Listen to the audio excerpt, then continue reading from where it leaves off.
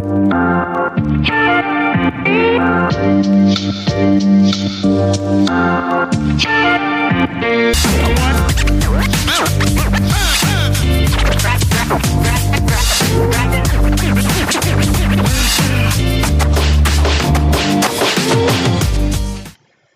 what's up, sports fans? Thank you again for tuning in to the Nerds Who Live podcast.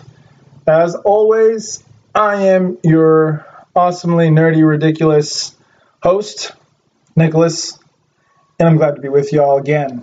So today, on Season 3, we have the man, the myth, the legend, the wizard, Mr. Scott Miller, my coach of Strength and Mechanics and the Stronghouse Project, back again. So we're going to shoot the shit. He went to a meet today, and he said he might be a little bit tipsy. So Tipsy Scott is great because Tipsy Scott gives you the tricks and the tips that he may not usually give you, but then you're going to get them because he's just going to give it to you anyway, like, fuck it. So score for us on that end. Now, as always, I want to shout out to Viking Performance, our official sponsors. Thank you guys. Make sure to go check them out. Their apparel, their chalk, their liquid chalk. Use the code NERDZ10, NERDZ 10, all capital. Get yourself 10% off, save some money, and get some good shit. So, yeah, we're not really having a plan for this episode. I just thought it'd be fun to see what happens when me and Scott shoot the shit. So, yeah, fuck it. Let's get to it. Scott Miller, round 2.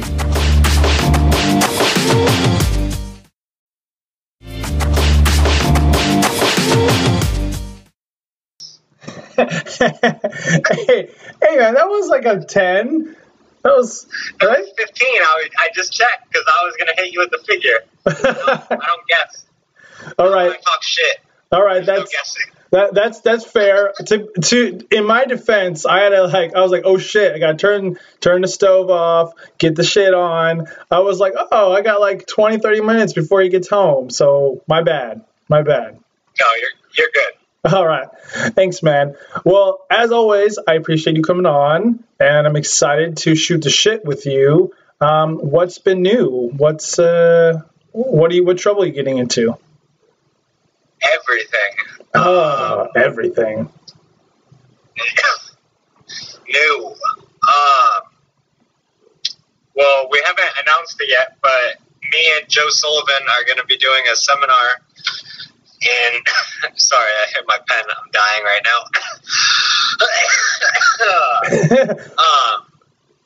We're going to be doing a seminar in November after North American Championships on November 16th, the Saturday. I think that's the date. I'm so excited for that. I think that'd be a perfect thing. I'm gonna be there. I'm gonna make a point to be there because that's only gonna be like 3 weeks before my meet, so that'll be a really nice time to go and get cleaned up on. I mean, you kind of have an idea of what we're going to talk about just because I coach you. Yeah, but still. I started working with Joe, right? And we all know that Joe's bench and like his squat are excellent, and it's always his pull is what's going to separate him from everybody else. Like, what can Joe pull that day? Yeah. So that was like his one lift that like we needed to correct. So I taught him the exhale. Yes. The infamous exhale. Yeah. So just the tension and how to create the tension with the upper torso and the bar. Because, like, yeah, you pull the slack, but there's still slack between you and the bar and your upper back, so you have to figure out how to get that out. So we dialed that in with Joe, and his last pulls looked phenomenal. So that's mainly what the seminar is going to be on. Obviously, we're going to cover, like, bracing in the squat and the bench as well, because it all plays a part. But the deadlift is going to be the game changer for most everybody, and it's a lot of what everyone else teaches, like what we're going against. So it's going to be unusual, and I think a lot of people are going to be caught off guard. Breaking the powerlifting dogmas, but you know what? I like that weird shit. I mean, it's even what you and Mark have helped me with of the rooting the toes, torquing in, and then laterally tearing apart both the squat and the pull to get more adductor and to get more of your like medial glutes at the same time. And it's made a huge difference, but it's so different than the common knowledge of torque, knees out, torque out. Yeah, so that's the other thing is that, like, there's just so many different levels to this. And, like, even that one blew my mind when Mark taught me that one, though. Yeah. I didn't expect that. Oh, yeah, blew my fucking mind, too. Like, well, it shows you how shitty your ankle mobility is because you're just rotating at the knee joint instead of through the ankle. And then you just feel like a piece of shit. Well, I mean, you remember when Mark put me on that box and was like, "Find your ankles, don't move your patella." Yeah. I was like, "Wait, what?" And then you looked at him as if you wanted to eat his dog. You were like, "The fuck did you say to me?" It didn't make any sense. I was like, "What do you mean, don't move my knee?" Like, I didn't think it was possible. And it shows you how, like, stuck we get in these movement patterns in, like, everyday life that we don't even use everything how it's supposed to be used. Yeah. So, I mean, for me, it was exciting because it actually was very reminiscent of my old, like, martial arts, like, really weird stance days that they would make me do. And I was like, and so I finally felt like I had a leg up. Like, whenever I lift, I always feel like I'm going uphill because I don't have the strength for most of it. But if I have the kind of the awareness and the neuromuscular connection to do some of these really unusual but helpful cues, I feel like, fuck, I may have a chance. yeah. So yeah. That seminar will be exciting. That's November 16th, that weekend. Camas is the day before it, so you can get your motivation before and then stop by mine and Joe's the next day. And get your mechanics fucking raped. Yeah, because everyone's going to be like, wait, what do you mean? Seriously. And honestly, it's probably a good idea that Bama's is before, because everyone's going to get hyped up and inspired, and then they're going to go and get their mechanics raped, and they're going to feel like shit and be like, God damn it, what's wrong with me? And you're going to need that inspiration to be able to deal with it. It's going to be exciting stuff. I mean, it's going to make everyone pain-free. Like, the sooner everyone can figure out how to actually use their bodies how they're supposed to be used, we're going to have the less, like, issues we're going to have, because you're forcing your body into a position that it's not ready to be into, and then you're doing it under load. Which creates dysfunctional movement patterns if it's wrong. Yeah. And then that's why you start blowing out joints, and everything starts happening. You have tears, you have issues. So if everything's loading properly and you're not compensating, then you're going to be much better off. Yeah, and then imagine if if that starts becoming the trend, and even just powerlifting, and then all of a sudden powerlifters become leading the way of pain-free strength sports. That would be weird. Be a weird turn of events as a whole. By the way, I think you put me on mute, buddy. No, I was thinking about what I was going to respond with. Okay. I was like, either he hit the mute button or he doesn't like me anymore. It's one or the other. No, so powerlifters start leading the way as far as strength sports go, or even just lifting in general. That would be kind of ironic, I would say. It'd be hugely ironic considering how the sport started. And like that doesn't mean shit's still not like is 100% effective. Like shit's still gonna happen. Like there's no way around certain things. So yeah, but it would just be kind of ironic and and cool, because everyone I think looks to ollie lifters as like, oh, they're the most flexible, athletic. They're the they kind of they're like the preps and the jocks of the kind of athletic sports world, and then obviously powerlifting are the skids and the kids who hang out behind the theater building and smoke. So,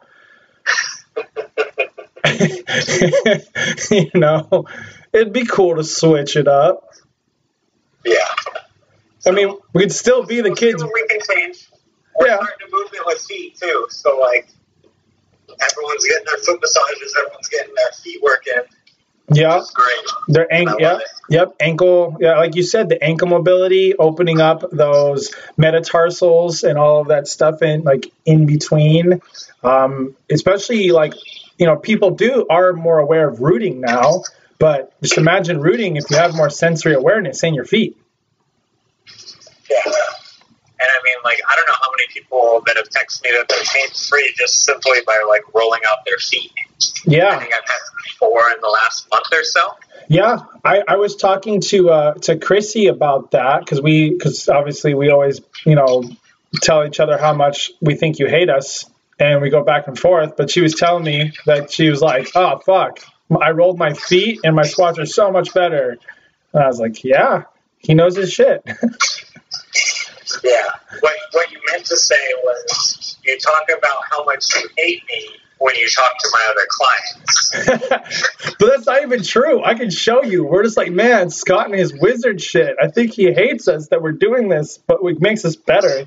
It's never about you, you narcissistic asshole. It's about our own pain. Yeah. I am kind of mean, though. I mean, but it works. It does work. And I think like someone who works with you, that you get broken once you start seeing that weird shit in your programming and you get excited about it. Like when you had me start doing deficit, snatch, pause, deadlifts on the power bar, I was like, oh, fuck me. All right. Sounds fun. And you could ask me why I do it. I'll give you a reason. So it's not like I'm just coming up with the worst possible scenario, because that's literally what that sounds like to me. Absolutely not. But now I think I've just broken inside. Now I like those I really do. Those really helped my position, because you would force me to use my lats and my traps with more tension, and then not be not too early with my knees and push my hips through more. And that's just made my position in my pulls to continually get better. So yes. It's the method and the madness transpires well, and it carries over. You mean the variations actually carry over to the main lesson? Oh my God. How conjugate of you. You mean why we do other things? Not just do other things. Yes, exactly. And I appreciate that. Out of all the work that we've done, is I know that everything has a purpose and everything accumulates into each other, and that's awesome. And look at all I feel like you've been on a roll with your other clients who have been peaking. We had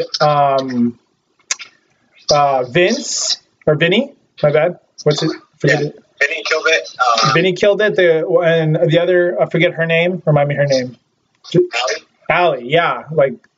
They fucking peaked like a motherfucker. Another 9 for 9. Allie put together a solid meet. I think that was only her second or third one, too. So that one was really good. Oklahoma, not really a fan, though. Hot, muggy. No.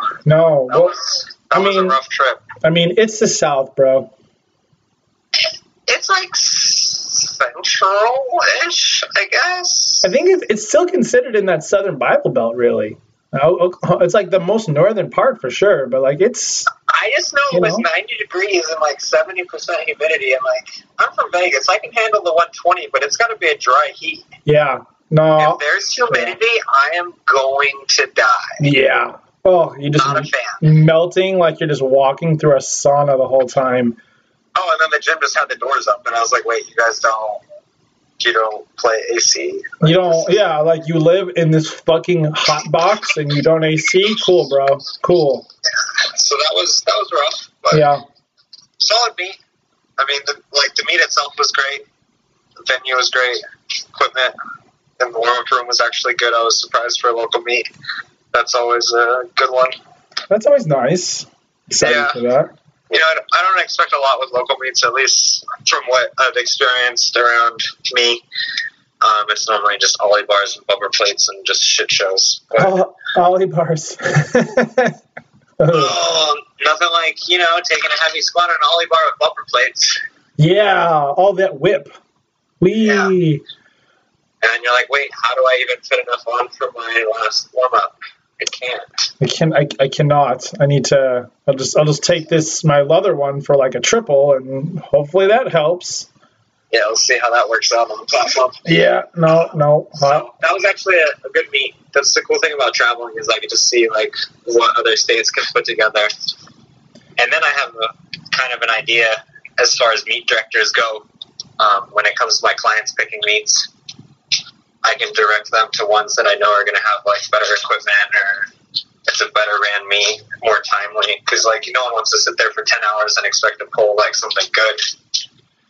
You know what I mean? Yeah. So. No, the time management's important. It's like what you had mentioned about the that Pennsylvania meet. You said how they like split it up. But, yeah, it's a 2-session meet. Yeah, like there's not many USPA meets that are 2 sessions. No, that's definitely. I feel like that's a East Coast thing or something, because I don't know of any West Coast meets that do that. No, I think it's only East Coast. Yeah, that's really odd. I don't know why they wouldn't just barrel through it, but go 2 days. Yeah, or that. Just go fucking 2 days. Jesus.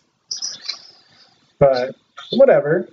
But then we have, I think Mr. Mark. He competes tomorrow, right? Mark Gratix? Is that his first name? I always fuck up his first. Oh, Sean. Oh, his first name's Sean. Damn it. Oh, that's right. He doesn't listen. He won't know. His Instagram is Mr. He's a teacher, so it says Mr. and then his last name. Oh, okay. All right. That's why he knows Mark. Yeah, that makes sense. My dyslexic ass. Okay, Sean. That's it. So he competes tomorrow, though. I know that. Yeah. He's been looking good. That should be exciting. He had a great prep. I don't expect any hiccups really tomorrow. If it does happen, it's going to just be a complete fluke and I'm going to be caught off guard. So we'll see how that goes. I doubt it. This podcast will probably get posted afterwards, so maybe we'll just crop this part out if he does that. I'm just kidding. He should go. I don't expect anything less than like a 7 for 9 day. I mean, you know me. I'm going to be conservative on like the third on the bench and the squat, and then send it on deadlift. So, and you know how light I open, so I don't expect anything less than like a 6 or like a 6 for 9 would be like the worst case scenario. Yeah. 8 for 9 would be like a good day, and then obviously 9 for 9 is what we're going for, but I'm not going to call anything too great. His opener should just about be meet PRs because he's given a year since his last platform meet. His last platform meet was actually the same meet in Vegas last year, so he gave me a year. I think his squat opener is 2.5 kilos above his last third attempt. His bench is like either the same as his third attempt last year, somewhere in there, and then his pull will PR on 2. So. Oh yeah, that'll be nice. I mean, he's been no pressure after that. If you can go in and just build your total, you already PR like the opener, like you're just there having fun at that point.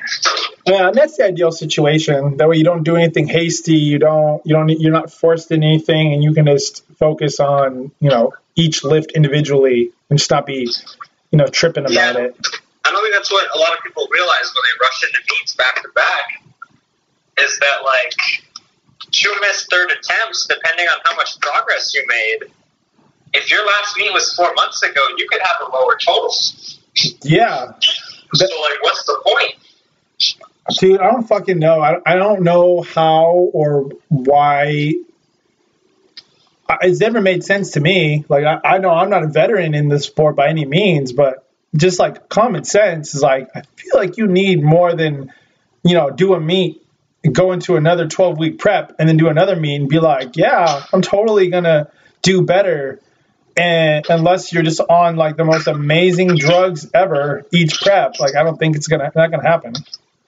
I mean, sometimes you can get lucky, and like sometimes people are just so cock strong they just don't have the technique, and like you just put a couple of cues in place and they just blow up. But like outside of that, like I don't know if people expect miracles or what. Yeah, and also I think some people. It's a real thing. I think some people don't feel motivated unless they're signed up for something, which is... I mean, I can get that. Just sign up for it early. For a what? Just sign up for it early. Yeah, I don't know. Well, I don't yeah. Oh, I'm 8 months out. Here we go. Yeah.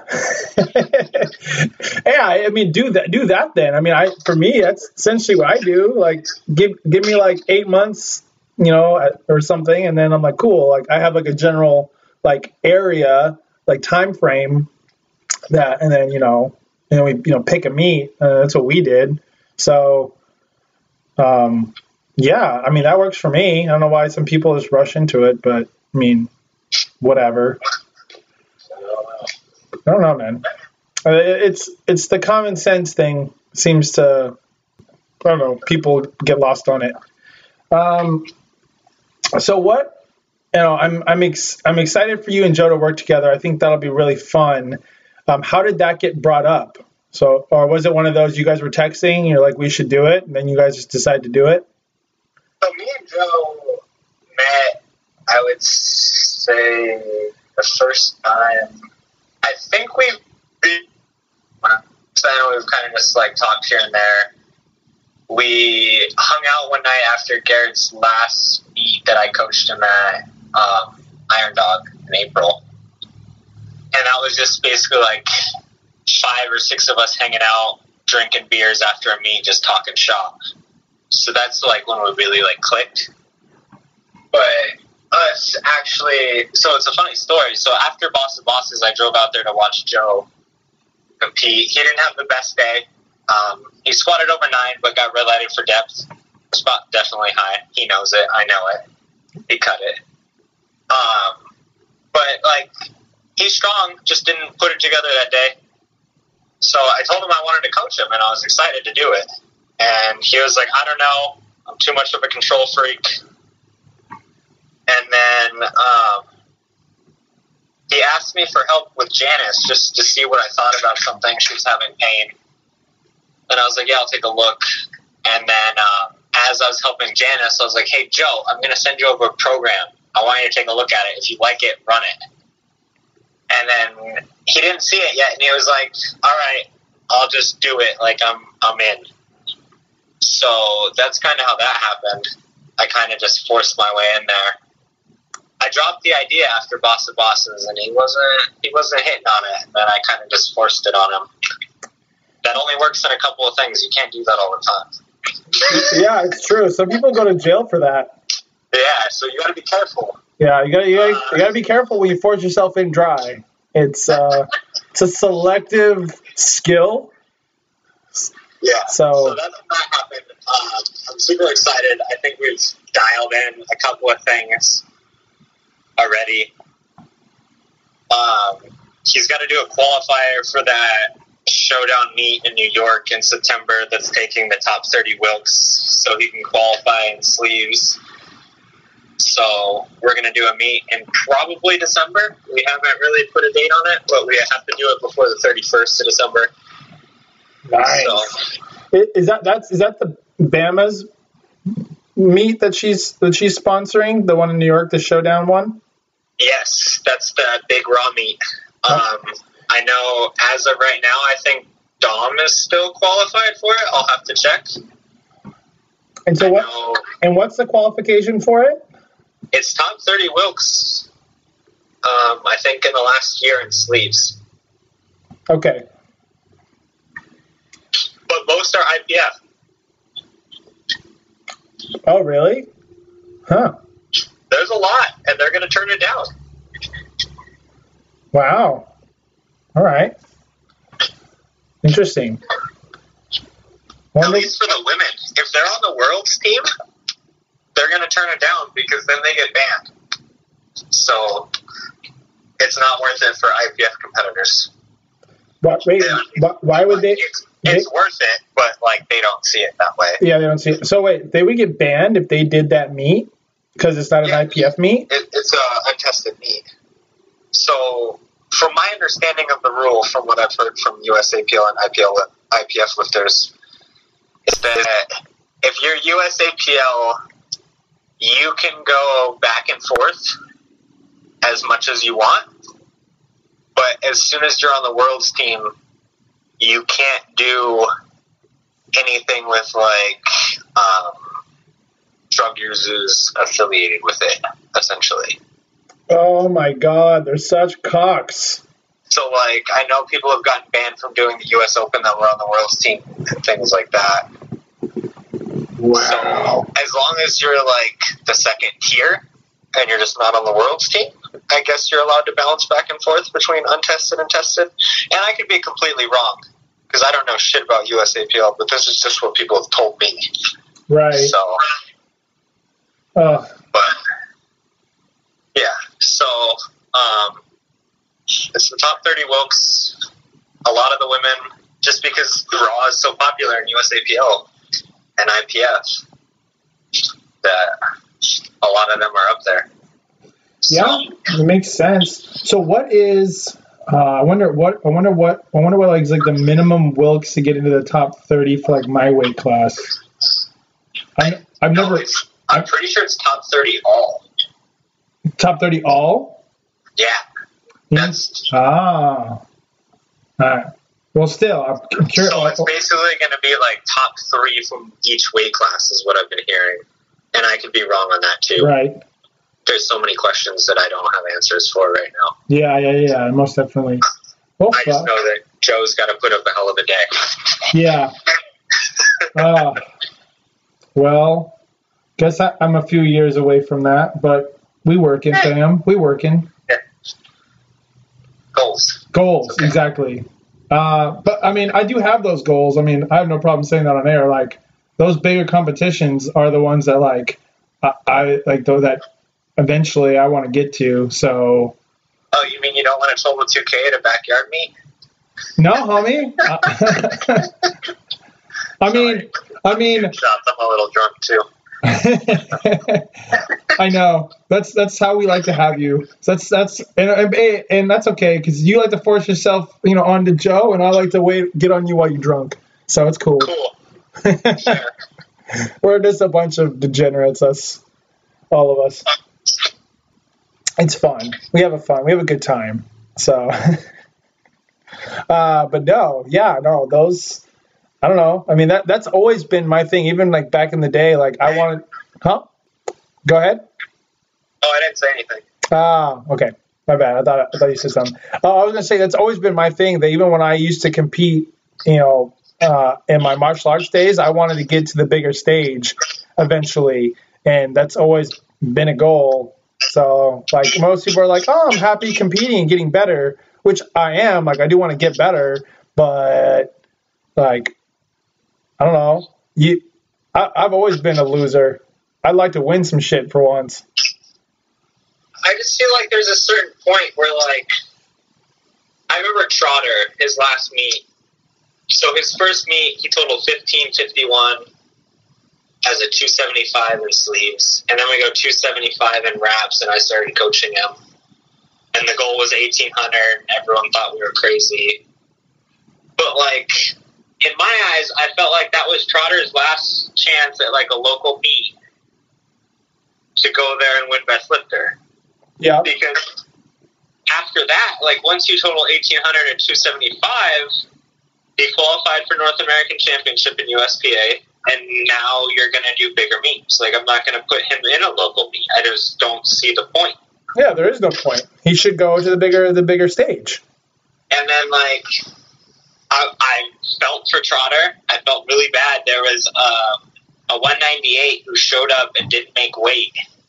Weighed in at 200 pounds. And his openers were 2.5 kilos above what we were shooting for on Trotter's thirds. Jesus. The fuck was this guy? Some local guy just showed up at a local meet, a 198, put up this total. And it's a strong total in wraps, strong as fuck.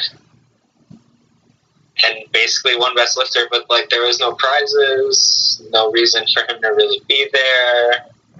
Yeah, you just kind of just go and swing your dick around the locker room.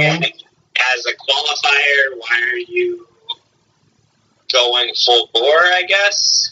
Yeah, it makes no sense. Well, I just felt I don't know.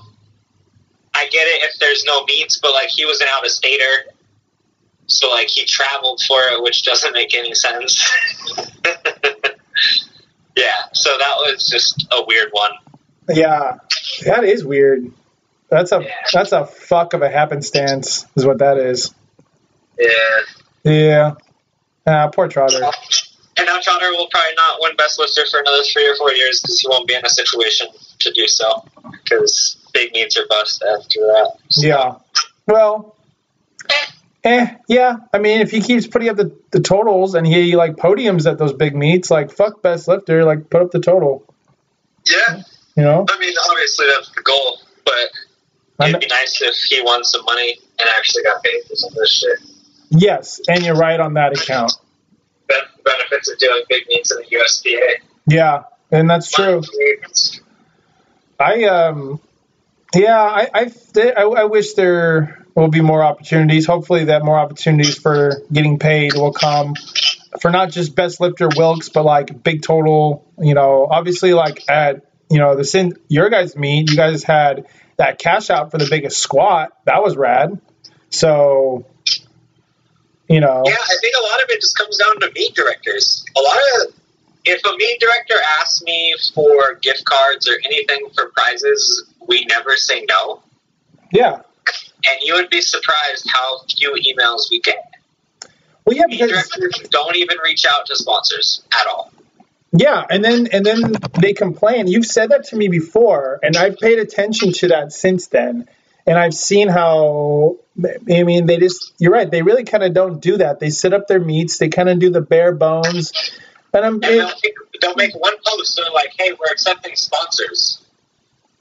Yeah. And, like, this isn't like a major like money maker. You can't just say, hey, we're accepting sponsors. It doesn't benefit a lot of companies. We're benefiting the lifters by giving prizes. Yeah, that's like a bad. There's small benefits, but like it doesn't translate for businesses. So when they make posts like that, it just doesn't carry a lot of weight. Yeah. And all it is just reaching out because I don't follow a lot of these people. So them making a post like, hey, we're accepting sponsors. Who are they posting it for? The lifters in their federation? Like, yeah, it seems I like follow all 50 state chairs and then all the meet directors individually in the state. Like, it just doesn't make sense. Yeah, and I mean, and if you were putting on meets that were awesome enough that sponsors want to sponsor it, then maybe you can do that, but most people don't. It's like a band. The directors are the ones making the money. Yeah. We're not making money off giving free prizes or gift cards away or cash prizes. We're getting exposure, which in the long term helps us, yes. But they're making thousands of dollars on meets and can't even reach out for prizes from vendors or anything like that. Yeah, or they could have somebody do it. Like that shit's not hard. Like I can do that. Like I can do that. I used to have to do that for shows and stuff. That's like a band, like, you know, posting, be like, hey, we're accepting venues for us to play at. Like, no, you reach out to the venue, you reach out to somebody, you tell them what you have going on, and you see if you can strike a mutual beneficial like arrangement. That's how it's done. Like the big meets, sure, they don't have to reach out. Things like the Tribute, the Open, things like that, yeah. You can make the post like, hey, we're accepting sponsors. But as far as like local meets and all that, you got to reach out. You got to do stuff to separate yourself from the competitors. Give your like local lifters a better environment. Yeah, and it is competitive. Like I don't think so many chairs and competition directors realize that. Like I think nowadays lifters are looking not just for a meet to put up their total, but they want an experience. Most of them are only going to compete once or twice a year, and if you're not on the big stage, like doing Tribute or Boss of Bosses or Kern or whatever, you're not at that level.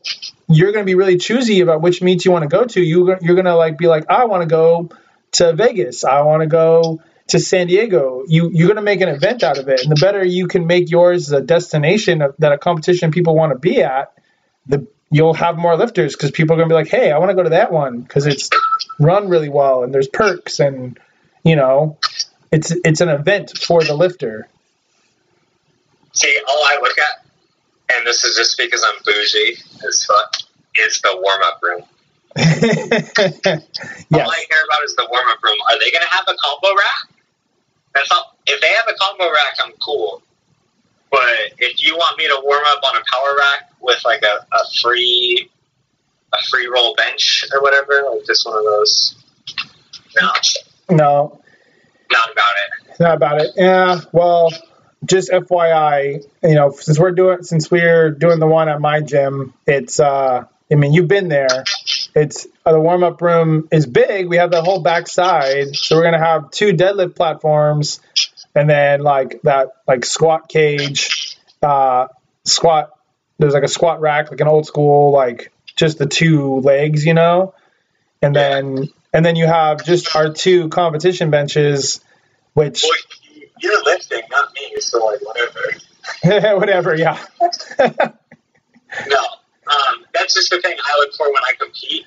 And then, like, I try to warn my lifters, like, as far as what I've seen in the past, what the warm-up room will be like, how the meet will run, is there prizes, et cetera, et cetera. Yeah. Because some meets, like, you literally go to it, like, the platform is literally, like, folding in half like a taco. Yeah, I've seen those. And they're just running through it because they just want to get out of there for the day. One meet with Vince, I actually had to stop. Well, I didn't stop it, but I told a judge, and he kind of just looked at me and walked away. And then I told another judge who was a blue shirt, and he was like, "Yeah, you're right." And he stopped the meet and like got the drill and like screwed the platform back down and stuff. But a lot of like judges will literally just be like, "No, like I'm trying to get out of here," and it just doesn't make sense. Yeah, which is sad. That is sad. Well, and that's just a matter of, like you said, like if the better meets, the better directors who put on a better event can get more exposure and people start to have a better standard, then... I mean, it all comes down to the lifters, though. Like, we, as a whole, have to, like, understand this and not give the shitty meet directors money, or else they're just going to keep doing it. Yeah, exactly. Yeah, because they have no reason to change. No, they're making bank. Why would they? Yeah. So, and not bank, like, yeah, they still have to pay for things, but, like, depending on, like, how they negotiated, they might have just given the venue the door. The venue might have, like, covered spotters, loaders, and chair rentals, so, like, you don't know. It really depends how they negotiate. And outside of that, it's just, like, the sanctions, fee, and trophies, so it's not a whole lot of money. The judges get paid in some states, not in others, from what I've heard, which is sad that they're sitting all day and not getting paid. But yeah. Crazy. Yeah, it really is. It's kind of, it's kind of weird. I am, man. I'm still looking for the day you pull the trigger and you become like a state chair or something. Yeah, that was kind of crowded. I don't know if state chair is ever in my future, but yeah, I know. It takes a lot to be a meet director. I'm not saying that they don't deserve the money, but there's a lot of work involved, and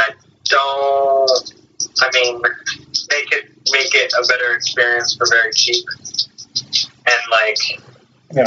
I don't expect them to have like combo racks or anything after the first one, Yeah. But you could buy a bar after each meet, and then after the course of 3 years, you have maybe a kilo set in the back and a combo rack, and enough like actual specific bars for each lift, like a power bar, a deadlift bar, a squat bar. You know what I mean? Like it's not hard to acquire things over the years, and I just don't see a lot of progress within the meet directors. Yeah. I guess. Well, hopefully things kind of start to change. And so far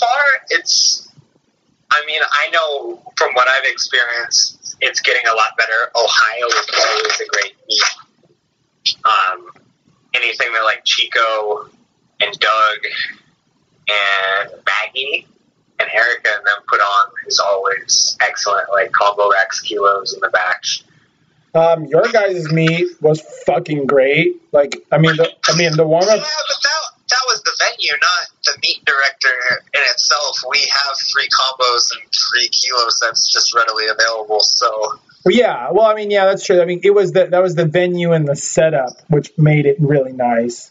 And like, you know, they rescheduled a bunch of meets, didn't reach out to us, so we'll see. Yeah. Nevada's always in flux. Yeah, which is that's true. So yeah, well, hopefully you guys get more, because you guys do have the venue and the equipment, so, and honestly, and the exposure, like, at this point. I mean, we had a lot of prizes and 60-day notice that sold out of meat, so yeah, I would say that's it's not something to snark at. So so I did want to ask you, we kind of mentioned it about the peaking of like Vinny and the rest of them. What's been in the sauce lately that you've had these guys peaking so hard? Or maybe you don't have to maybe divulge specifics in that sense, but a trend that's just been kind of, it's been working. I work off the meat goal 12 weeks out. Wow.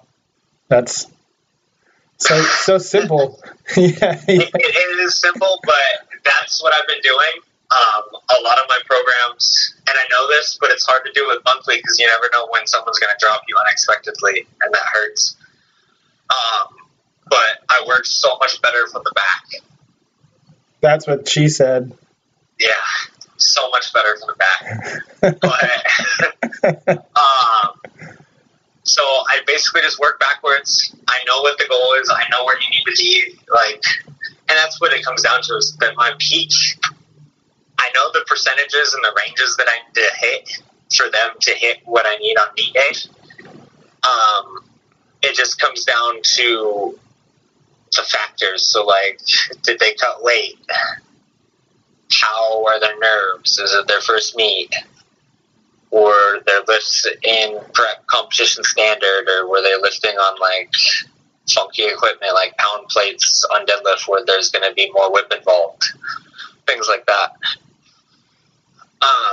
So I kind of have an idea where they need to be for 3 weeks out. And then when you work off meet goal, you have to understand that like 70 or 75% isn't actually 75% because you're working off goal, not true max. So that might be like 80 or 82 or 83. So even though you're writing a 75, you have to account for that. You know what I mean? Yeah, makes sense. So a lot of the things I do when I'm working on meet goal is I'm actually cross-referencing it to what I know that they've actually done before. So I'm getting a feel for that percentage, and then I'm getting a feel for that percentage off the meet goal as well. Okay, yeah, that makes sense. Then when they send me a video, say it says 80 on the paper, but that's really like an 85 or 86% of their actual max. Did it move like an 80% or did it move like an 85? You know what I mean? Yeah. If I give them a set of 4 and they burn through it, I would say it's probably closer to the 80 range. You know what I mean? Things like that. Yeah. So I'm getting a lot of feedback based on the weights and cross-referencing percentages against the meet and their true max. That's it. So simple yet so profound. But I mean, you've said it before that, because I've seen you do it. You've literally given away a prep, or like you've shown like somebody's whole prep, but you're like, I don't give a shit because it comes down to execution. Most people can look at something but not know how to execute it properly. Yeah, and like those percentages aren't going to work for everyone. Like my percentages have like ranges, so at least in my head they have ranges. So when I'm doing a peak, what I might do for like 89% for somebody else, I might do for 85 for somebody else for a triple. But I know that that's going to be what I need to do it for. Right. Some people don't have reps.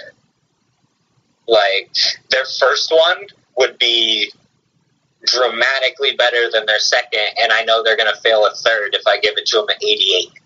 You know what I mean? Yeah. So it really comes down to like knowing the lifter and then going from there too. Because there's just so many factors involved. I can give anyone percentages all day long, and you're more than welcome to run them. Like, my first week of my peak is always 85 to 90% for a triple. Feel free. Like, try it. Go off meet goal. Yeah. If you miss, you're probably overshooting. Yeah. So, yeah. That would be that, and like you said, it comes down to cross-referencing of looking how fast that moved, how clean it was, how steady they were. You know, yeah, you have to account for misgrooves too. Yeah, I see a ton of coaches get so focused on bar path and like velocity, but like, what happens when you misgroove? Are you able to like cue the lifter through it and like make them like come back and get it if they miss it in competition? Or do you just focus so much on velocity and everything that you don't know what the fuck to do after that? Yeah. Yeah. I see a lot of one-dimensional coaches. That brings me to my next gripe.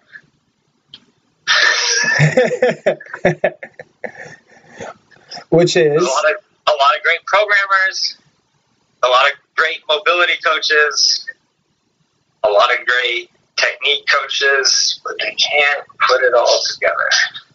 Yeah, it's true. It's hard to put shit together. It's hard to think on all angles. You know, some people get really fixated on the programming, the technique, the mobility, and the strength, but like you said, they can't make them cohesively synergistic. Yeah, and then you have to have an eye for it too. Yeah. I know I've handled people at meets that I don't coach, so like I never see their lifts. But you can kind of get a feel for what they do during warm-ups, and then based on like opener and stuff.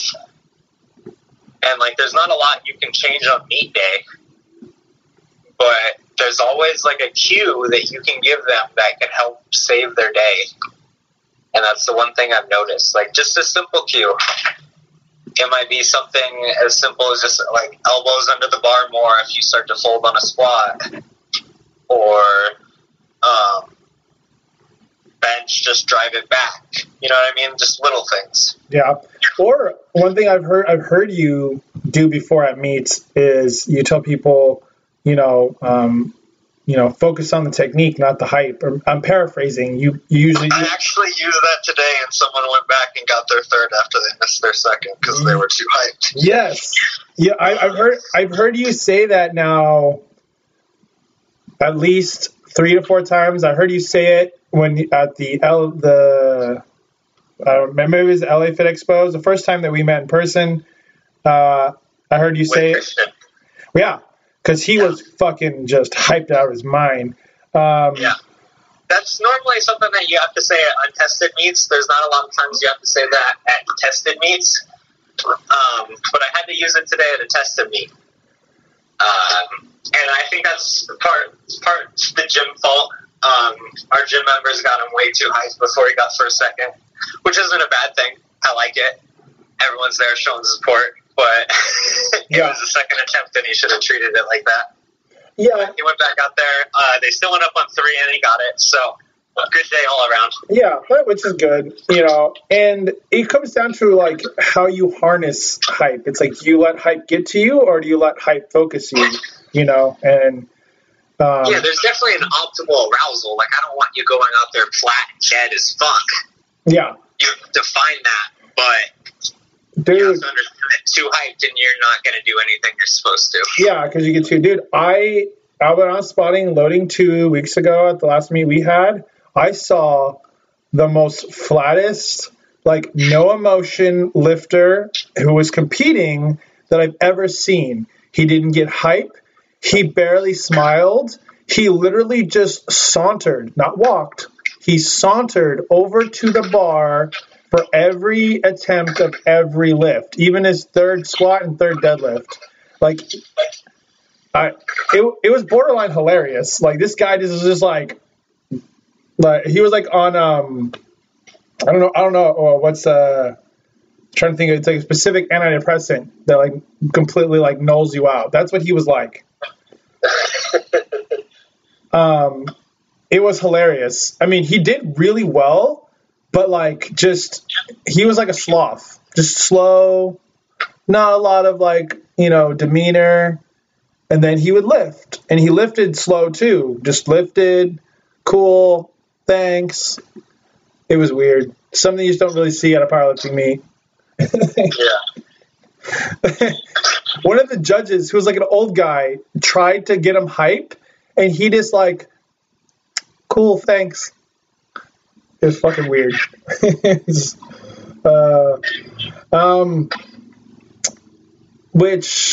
But yeah, I've seen you do that, and I think it really helps. When you were just remind people, no matter how hype you get, like don't forget your technique and like all the steps and all the prep that you've done, where that ruins it all. So. Yeah, I mean, there's a lot that can be undone really fast. Yeah. Yeah, and for those untested guys, don't. And we've talked about this before. It's like, don't take something from someone that you haven't taken before on the day of the meet. Yeah.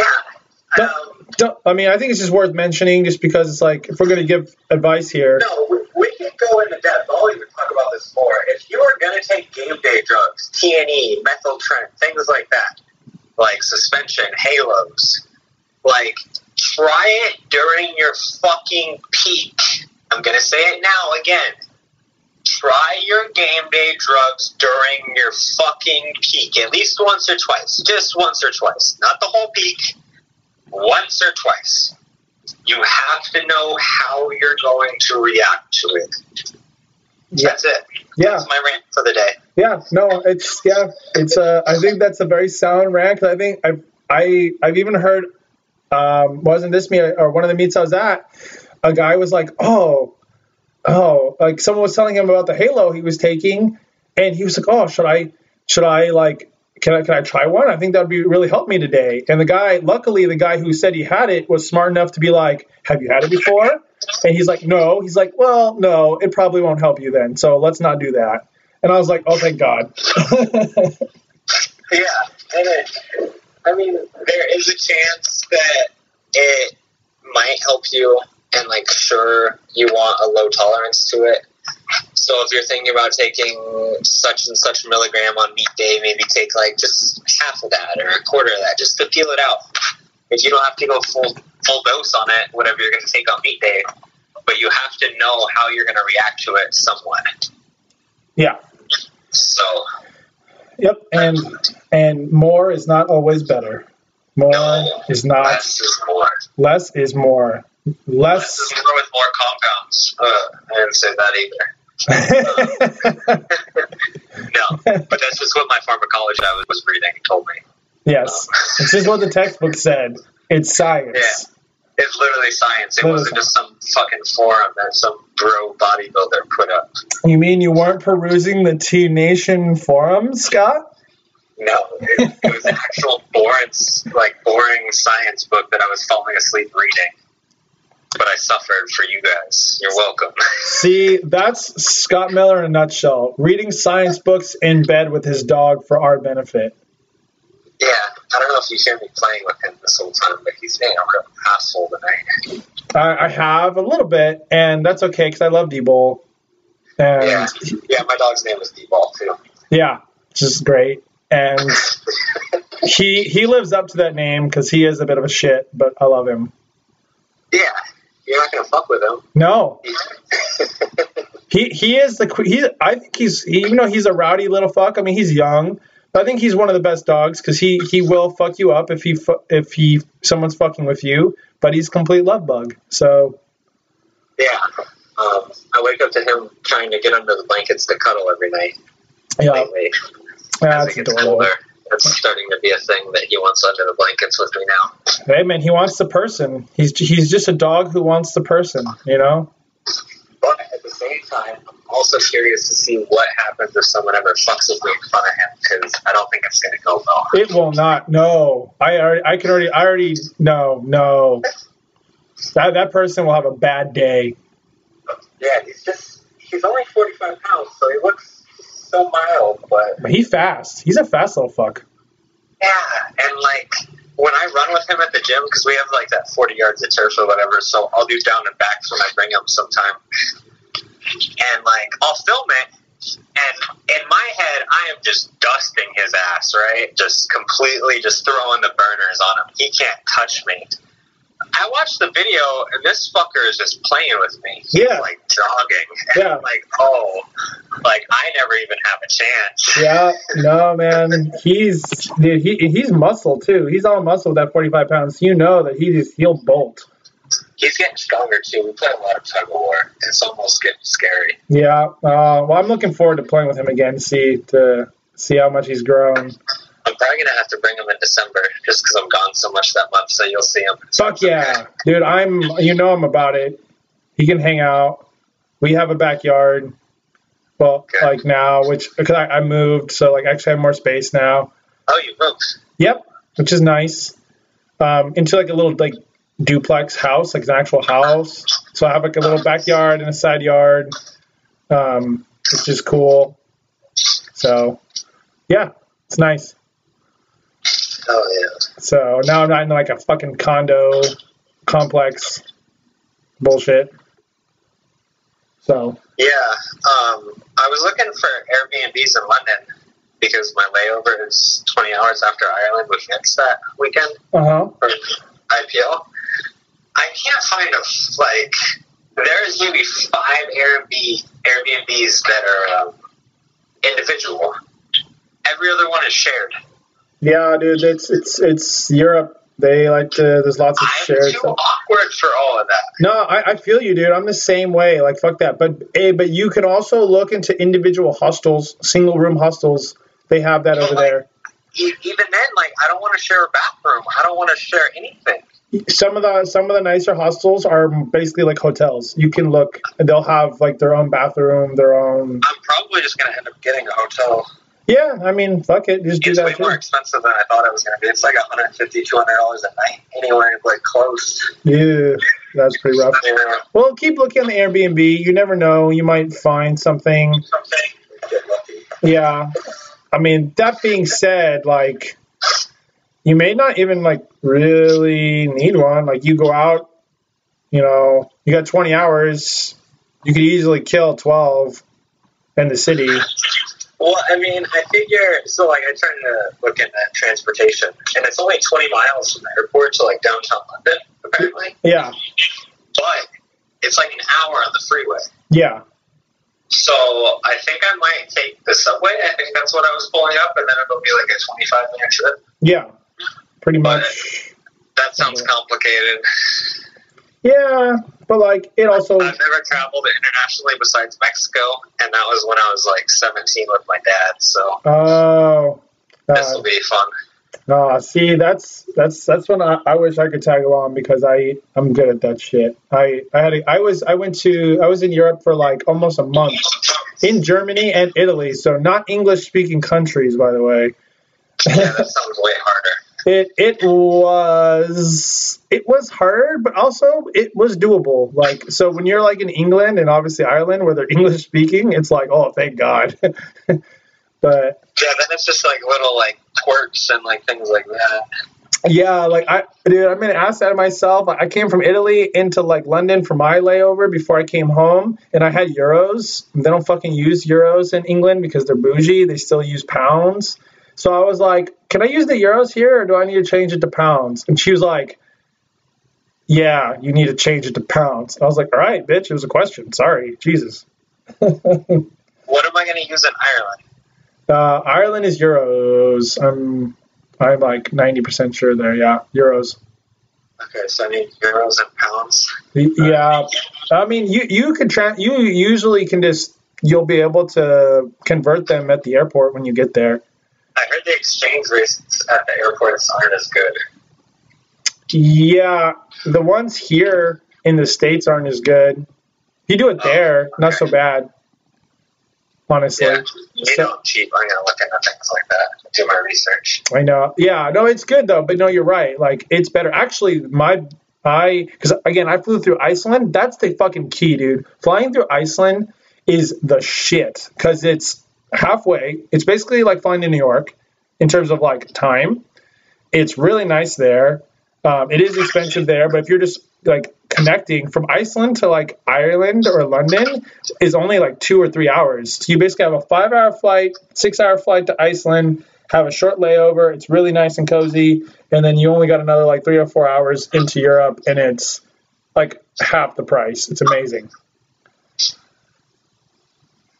Yeah, I mean, I was already lucky. So the first time I originally looked at tickets to Ireland, it was like $9.50 or something crazy, and it had me going through either JFK or Boston, and then I had a 5-hour layover at each of those, and then I would fly to Ireland. So it was like a 5-hour flight, a 5-hour layover, and then another 5-hour flight, which sounds awful. Yeah, that is that's horrible.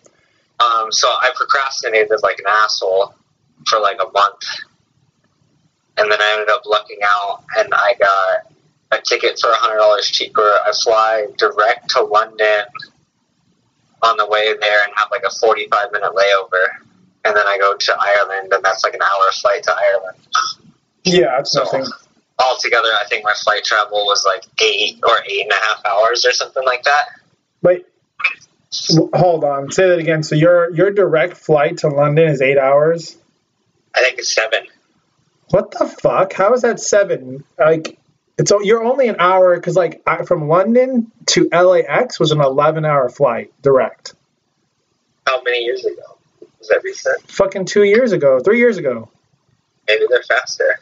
Maybe you had a slower jet. Yeah, I don't know. Maybe. I don't understand aeronautics. Maybe, but it was a long ass flight. Like that fucking direct 11-hour flight, dude, was. Was it you flying there or flying back? It was flying back. Flying there, it was LAX to Iceland, which was just under 6, and then just over 3 hours from Iceland to Germany. So it was about, again, 11 or 12 hours total, but it was broken up. Yeah. No, it was, yeah. Total. If you're flying against the Earth's rotation, it's going to take longer. Okay, that makes sense. That's the one thing I've learned traveling. Yeah. So my flights to the East Coast are so much faster than my flights home. That makes sense. Okay. It's almost an hour to an hour and a half difference, and that's just to the East Coast. Yeah.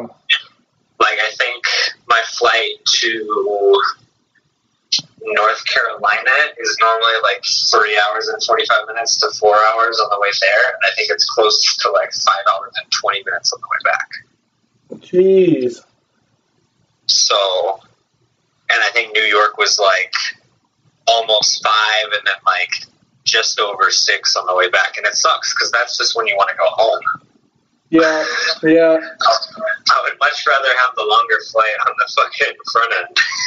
Yeah, seriously, because then you're looking forward to it. That's how it was for me too. Like, it was so fast, like really getting to Europe, and then on the way home, like I'd been in Europe for 23 days in non-English countries, and I enjoyed it. It was a great time, but you're ready to come home, and I was like, please, just let me get home, and please. So, but you'll have fun. I've been wanting to go to Ireland for a hot minute. I still do. So hopefully. Hopefully I can make it there soon. But yeah, I'm excited for Vince. We should have a great day. His prep's looking solid. So yeah, he's a solid guy. I like watching what he's done so far. So yeah, I agree. I think he'll put up something impressive. So fucking good on you, Vince. Like, you're looking forward to that. Yeah. All right, man. Well, I appreciate. I know it's been about an hour, and it's you've had a long day, but as always, I appreciate your insights and your rants and your pettiness. It really makes my day. Hopefully, I didn't go on too much of a tangent. That's kind of the point of a podcast, there, Scott. It's the time. Yeah, I guess it's the time you. People think that I'm just complaining the whole time. No, because that's not what I'm doing. I'm trying to make this work better. I feel like that gets conveyed. I don't feel like it's complaining at all. And I think that you always give little nuggets of like wizard wisdom. Hashtag wizard wisdom, Scott's wizard wisdom. Yeah, roll your feet out, you fucks. Roll your fucking feet and torque in your big toe and everything with the floor. Yes, with the floor, and fucking put your rib cage fucking down. And keep it there. And keep it there, yeah. Own your fucking rib cage, as the back of Scott's phone says. Hey, don't tell people my secrets. Shh. It's okay. No one listens to my shit anyway, so it's not like they're... I put cues on my back screen on my iPhone. You're welcome, guys. Try it. Yeah, it's a thing. Fix your fucking posture. Oh, you mean right. that? There's my last rant. Because I'm done now. I'm done now. Your posture will aid your position, and position is power, bitch. Yes. All right. Well, I'm looking forward to your seminar with Joe. I do want to come. I know you're going to be busy in October, so maybe we can figure out a time that it can work. I can come through. If not, then I definitely plan on being there for that. And probably then the first week. I think October 5th. I'm free. I might go to 8-Man. What is that, like October 19th or something like that in San Diego? Oh, cool. I would college drive down for that. I wanted to go to that too. So I'll keep you posted. Keep me posted. I mean, hey, and if you want, because I wanted to go to that too and kind of make a thing out of that, I can, maybe we can talk, maybe I could like share like some flight, and you can maybe like fly into Burbank and we can drive down together, save you some time. I may drive. I haven't decided yet. All right. It's just so cheap in my truck. That 28 miles to the gallon, bro. I can't beat it. Yeah, no, that's true. That's very true. It's true. The flights, by the time I deal with security and shit, it's almost like 60% of what it takes to drive. Yeah. So, no, 100%. I feel you. I agree. I might try and bring D-Ball to the Airbnb too. So. Okay. Yeah. It'll be fun. All right. Cool. All right, my man. Well, thank you again as always. You're the man, and I'll be talking to you soon. I bench and pull tomorrow, so you'll get texts. I will wait for the videos. I know you will. Man. All right, man. You too. Tell D-Ball I said hi. Bye. All right, guys. Thanks again for tuning in. Thank you, Scott Miller, as always. I always appreciate you, dude. And you feel like you're ranting, but you are making the world a better place because you're a smart motherfucker, and we need more smart motherfuckers in this world. So, all right, folks. Yeah. I hope you picked something up from Scott, as always. Homie does, he's a mad scientist, and he knows his shit. You can learn a lot from him. If you don't believe me, ask motherfucking Joe Sullivan. So, and everyone else who works with Scott can tell you that wizard shit is real. And that's what it comes down to. So, own your rib cage, roll out your feet, and learn how to properly torque and root into the floor. You will be better for it. All right, guys. Shout outs to our sponsors, Viking Performance. Love you guys. Go check them out if you haven't, guys. Regular chalk, liquid chalk, the densest in the business.